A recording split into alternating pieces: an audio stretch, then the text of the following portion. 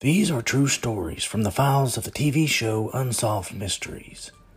What you're about to hear is not a news broadcast, nor is it affiliated or officially associated with the TV show Unsolved Mysteries. Join me. Perhaps you can help solve a mystery. Jon Yount was a popular math teacher who taught at a high school in Boise, Pennsylvania. On April 28, 1966, Yount offered a ride to one of his students, 18-year-old Pamela Sue Reimer. Later that afternoon, Pamela's books were found along a country road. A few hours later, searchers found her body in the nearby woods. Pamela had been raped, beaten with a wrench, and her throat had been slit. The next day, Yount confessed to Pamela's murder. He was convicted of first-degree murder and was sentenced to life in prison. After 20 years behind bars, Yount had become a model prisoner. He played the organ in the choir, learned computer programming, and had taught in the prison school. 43-year-old Diane Brodbeck was happily married to her husband of 25 years, Chester, and they, along with 2 daughters, lived in Wellsville, Pennsylvania. Diane had been actively involved in her church for over 20 years.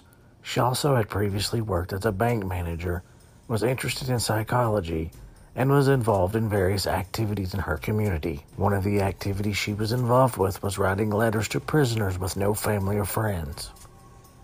In 1982, she began writing Yount after a friend of hers was unable to keep writing him. After writing Yount for several months, Diane began visiting him at the local jail.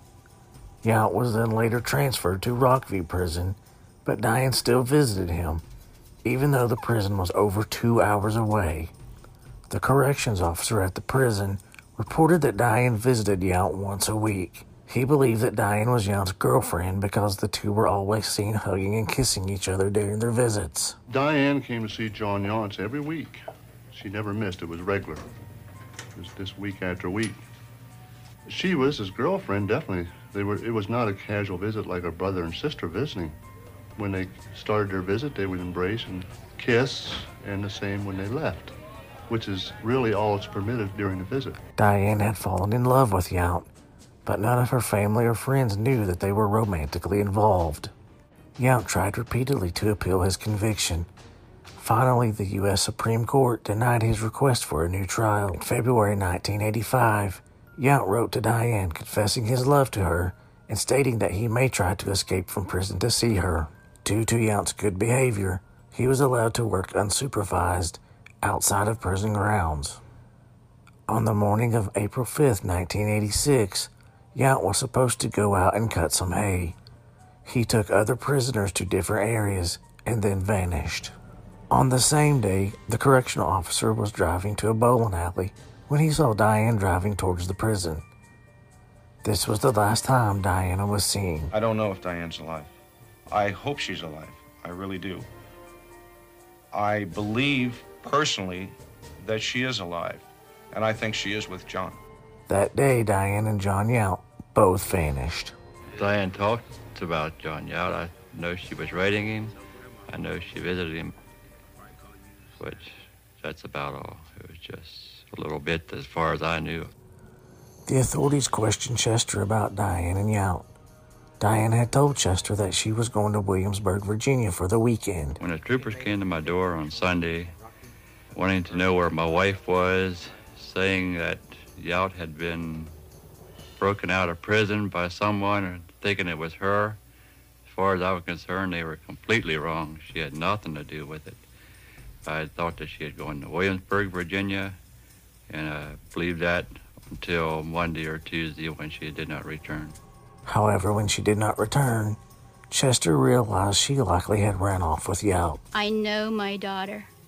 She would not deliberately help a convicted murderer escape from prison. My daughter would not do this. Yes, I think that my wife probably did help Jon Yount get out of jail.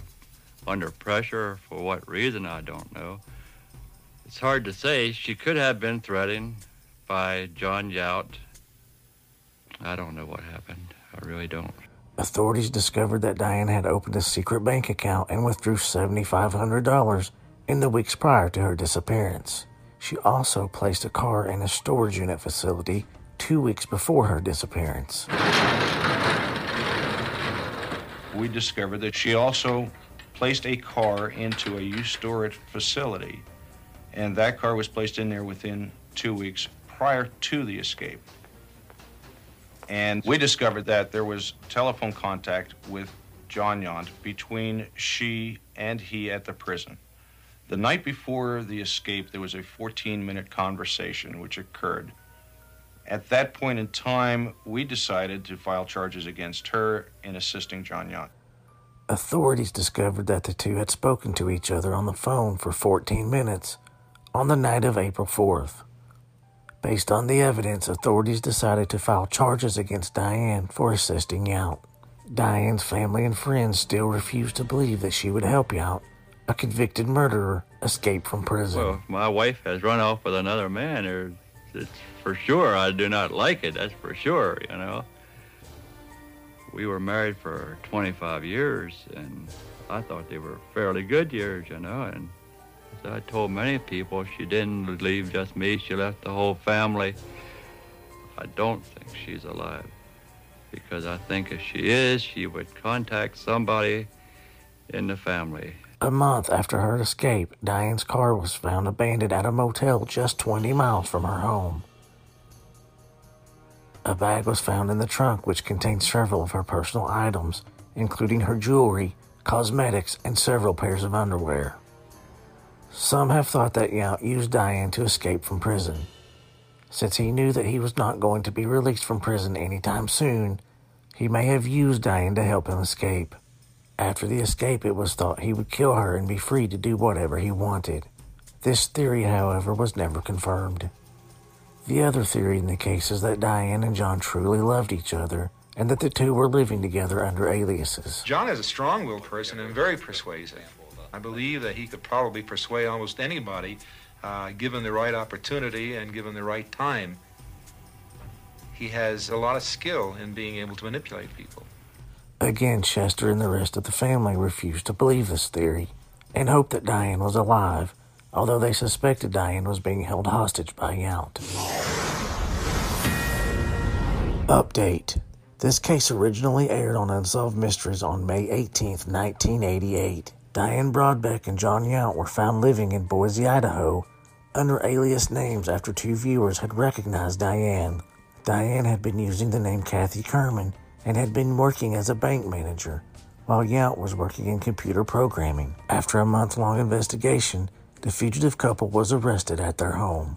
Diane served 2 years in prison for helping Yount escape and has since been released. Jon Yount was returned to prison and later committed suicide while incarcerated in April 2012. Some of these stories remain unsolved. Perhaps someone out there listening holds the vital answer to solving the mystery.